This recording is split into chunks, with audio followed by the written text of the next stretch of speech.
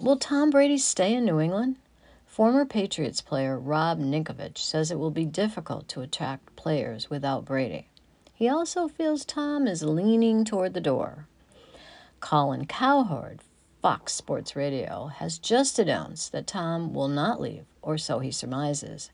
He has amended his pie to 98% New England, 1% Shocker, and 1% Tennessee. But let's remember, Giselle was in Nashville checking out schools for the children at the end of January. Okay, I know. We in New England are tired of this. Come on, TB12. What is it? Staying or leaving? We need to know and get on or off with our crazy obsession with you and the Patriots. Do we really have to keep logging on to your Twitter or listen to these sports radio announcers with their assumptions?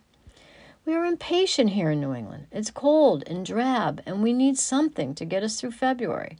Tom, can you help us with the winter depression that we are suffering through?